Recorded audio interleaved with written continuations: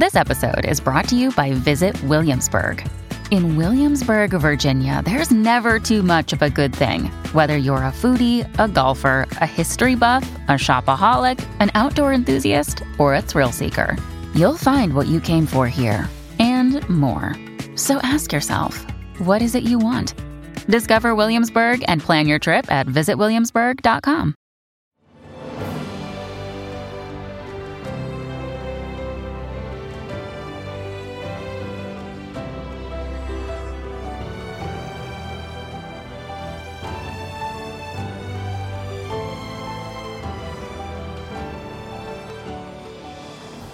Welcome to the newest episode of Beyond the Fame with Jason Fraley. I'm your host, Jason Fraley, picking the brains of the top filmmakers, musicians, and artists of our time. The Middleburg Film Festival is screening Oscar contenders this weekend in Middleburg, Virginia. So I'm bringing back one of my favorite interviews from Middleburg in 2017, when writer-director Greta Gerwig screened her coming-of-age film Lady Bird. Greta Gerwig. Directorial debut, at least solo directorial debut, right. in Lady Bird, which I gotta say, I think it's my favorite movie at the festival so far. It starts off that delightful coming-of-age, story, but man, it almost snuck up on me how I was getting oddly emotional at the end, and I've never had a mother-daughter thing, but the mother-son, I think everyone's gonna relate to it.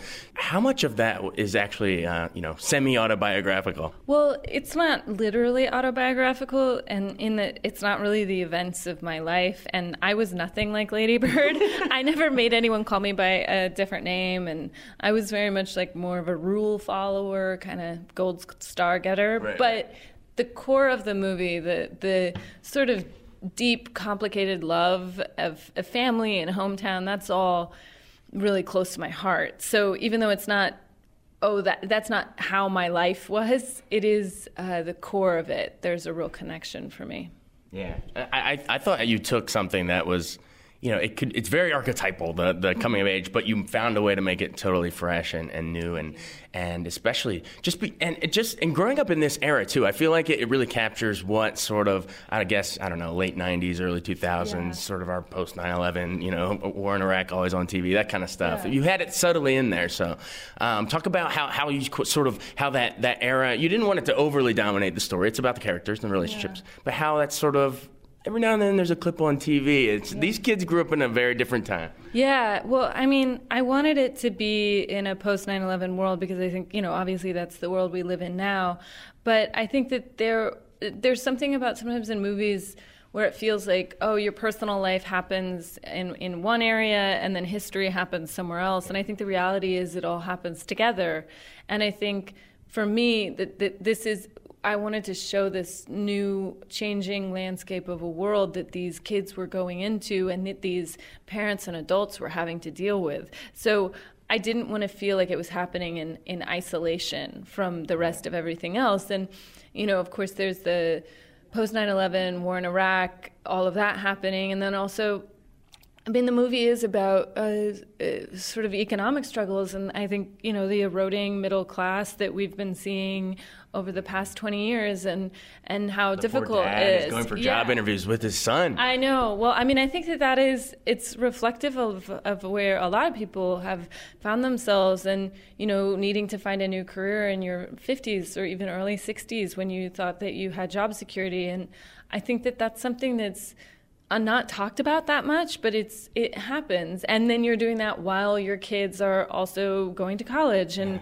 figuring out what they're doing, and you think, oh my God, how am I going to pay for that? And also, what job is even going to be waiting for them when they're done? And I think, not that that's the point of the film, but everything else, it's just like, it's the specificity, I think, of the coming of age. And also for me, one person's coming of age is another person's letting go. And I think the film is just as interested in the letting go. And it's about that story as much as it's about this teenager's story. Yeah, it's like the parents have to let go in one sense, and they're, the mom is furious she's chosen to go to New York, although she turns around and tries to run back in the airport. Great little scene.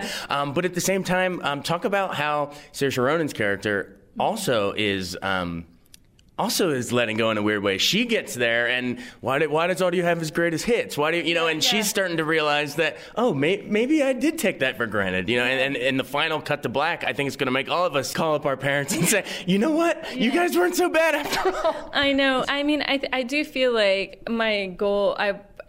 We used to have a joke that we should put up a title card at the end of the movie that says "Call your mother," but I do really feel like that. To me it's like call your daughter, call your mother, call your dad, call your friend, like call the people who made you and loved you, or call the people you're making and loving. I mean, I feel like that's, for me, what I hope it does is that it connects back to people where they are in their lives or their hometown or their families, and kind of allows them to see their journey clearly. Absolutely. We've talked a lot about sort of the changing world, I guess, in terms of, you said the wars on TV, politics sort of stuff.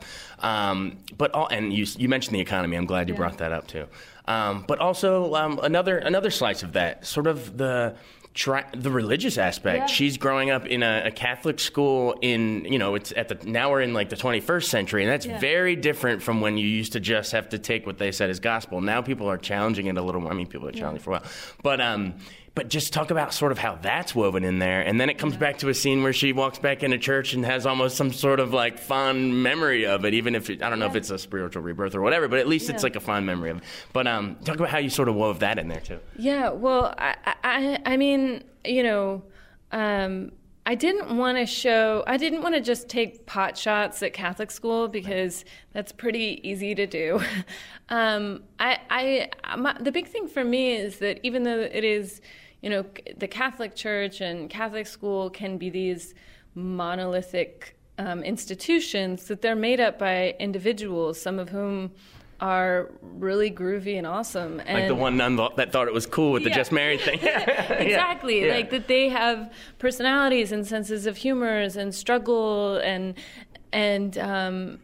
triumphs and everything in between. And I felt like that's in a way what I wanted to show is this thing that seems so just like one thing is actually made up of all of these different individuals, and who are each themselves changing with time. Exactly. And I think there's a tendency, particularly for teenagers, to see people as just as their role in their life. Right. It's like, my mom is my mom, my teacher is my teacher, not thinking your mom is a person who's had a whole life and this is a part of her life, or your teacher is, they go home and everybody's in the middle of their own opera, basically. Right. So I think that's what I wanted to show, especially around Catholicism, is that it's not, look, there are good things and bad things, like every human institution. Right. Yeah. Well, the munching down on those little wafers, I was cracking up with it. Well, I was told, actually, the priest who is the priest in my movie, he's a priest. And he was totally fine with it because he was like, well, they really aren't consecrated, so they're not, it's not sacrilegious. Yeah. I think that's where Aronofsky was going for in Mother, too. I think that those scenes kind of connect. No, just kidding, on the Symbolic Club. Okay, well, religion, what else? Oh, just sexuality, her sexual awakening, too. I mean, Lucas Hedges from Manchester by the Sea, obviously he's, hiding his own sort of closet homosexuality. Yeah. And then her second crush after that is that she eventually crosses. I love that. Is sort of the rocker guy who lies and says he's lost his virginity. Talk about sort of your decision to sort of have these beaux enter her life and then just kind of fall aside, because that happens to a lot of us. But I also like that you gave at least Lucas sort of a final, triumph moment where, the football coach stands up and cheers. Well, what's interesting is, even though people are very familiar with the coming of age narrative of evolving into your own personhood, I think in general people are more accustomed to that story being told about young men, less about young women. And generally movies about young women center around one guy. It's like the structure of the movie says there's a right guy, and either you get him as a reward for going through this journey, or that's the goal of the journey. But I sort of started with the premise of, well, what if there's two guys and they're both wrong for different reasons? And not because they're bad people, but because one guy is not going to solve your life, or the timing's off, or whatever. Whatever it is. And also another important thing for me was, I think often in films, girls wait for someone to notice them. And what I love about Lady Bird is she writes these guys' names on her wall almost like a hit list. I'm gonna go get him. And she crosses them off. And she goes and gets them. Yeah. And I feel like that sort of agency and your own desire was something that I was interested in. And I also really liked about Lady Bird that it wasn't about them finding her adorable. She was gonna go see what she could make happen. Well, and it makes it much of a, it's way better to have the active protagonist like that. You're smart move on that. Otherwise, she's passively falling for these guys. No, she takes charge. All right, well, we've gotten this far. We've gone really on all these themes, which is what I love. Now, bring it to the more superficial question that all these other people are going to ask you. Saoirse Ronan. Yeah. Man, was she always the one in mind? Well, I don't write with actors in mind, so I didn't have her in mind. But then while I was casting the movie, I heard that she'd read the script and really responded to it. And we first Skyped, and she kind of said, like, look, I know I'm from this tiny town in Ireland, and I'm all the way across the world, but I'm telling you, this story resonated with me from my heart. Like, I understand this from the inside out. I understand this girl, and I feel like this is I got to do this. And so we met up at the Toronto Film Festival in 2015, and we read through the whole script. And she read all of Lady Bird's lines, and I read everybody else's lines. Was she there for Brooklyn at the time? Yeah. And you met up talking. Oh wow. Yeah. So I was there for a film called Maggie's Plan, and she was there for Brooklyn. And we read the whole thing, and then I knew, like, on page 2 that she was perfect, but I just wanted to hear the whole thing out loud. Let's ride this out. Because I'm selfish. Yeah. And it was so incredible. It was perfect, but also different than I'd ever thought it would have been right away. And I just saw it. It's like I started getting ideas, which is always a good sign. That's when you know you're on the right track. Yeah. And so she had to promote Brooklyn, and then she was going into rehearsals she was going to be in the Crucible on Broadway.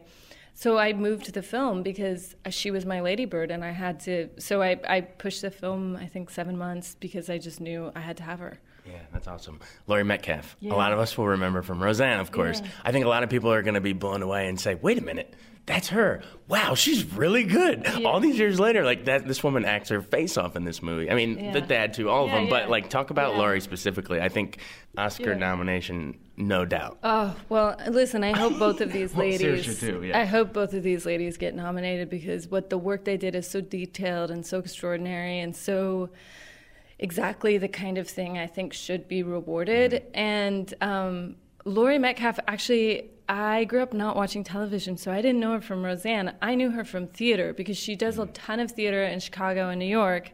And I'd seen her do things on stage that I've never seen anyone do ever. Yeah. And I've always thought of her as like the great undiscovered in some ways American actress by film. I mean, she is discovered by theater, and she is discovered by television. Yeah. She's done some film work, but not as much as I think she should, based on how bloody talented she is. Now she is.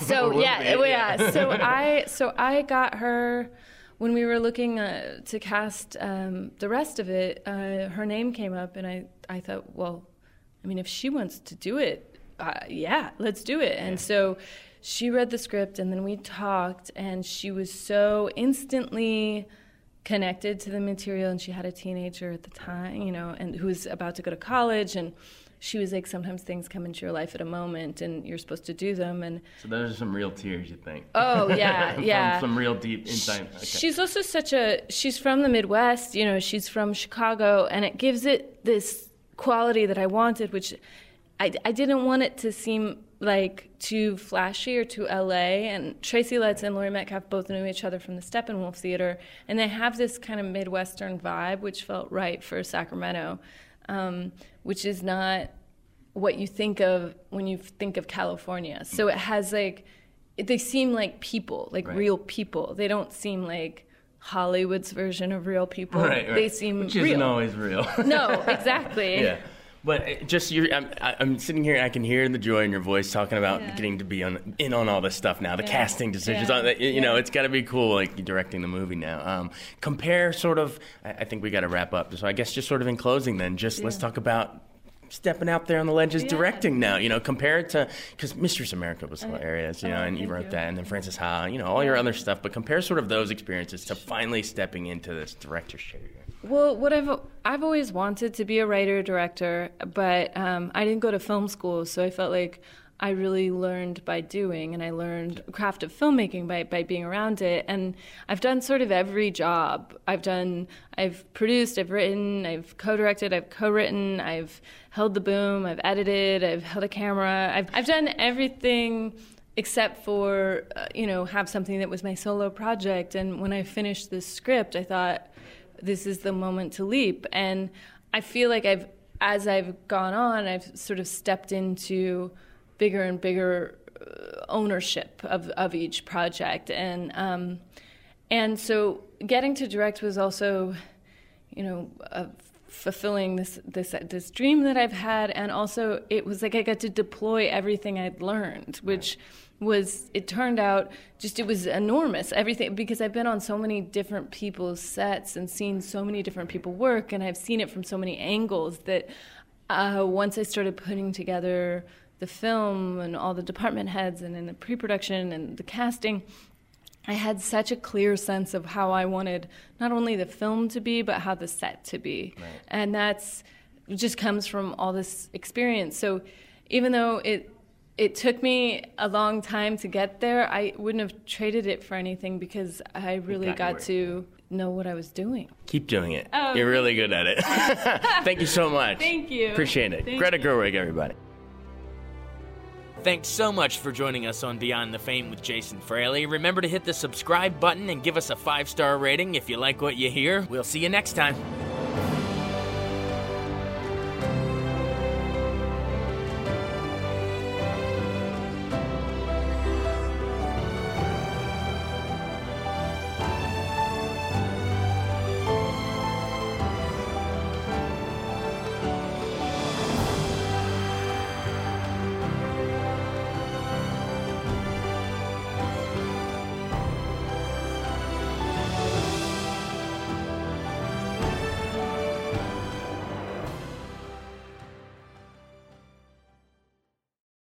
I wanted to take a second to tell you about an app I really enjoy. Living in the DC area is great, and Podcast DC gathers all of the local shows that I like all in one local app. Health, sports, local news, politics, and so much more. Podcast DC is the new local app with hundreds of DC area podcasts to choose from. I can earn exciting rewards just for listening and share the podcasts I love instantly. Available in the App Store or in Google Play, listen local with Podcast DC.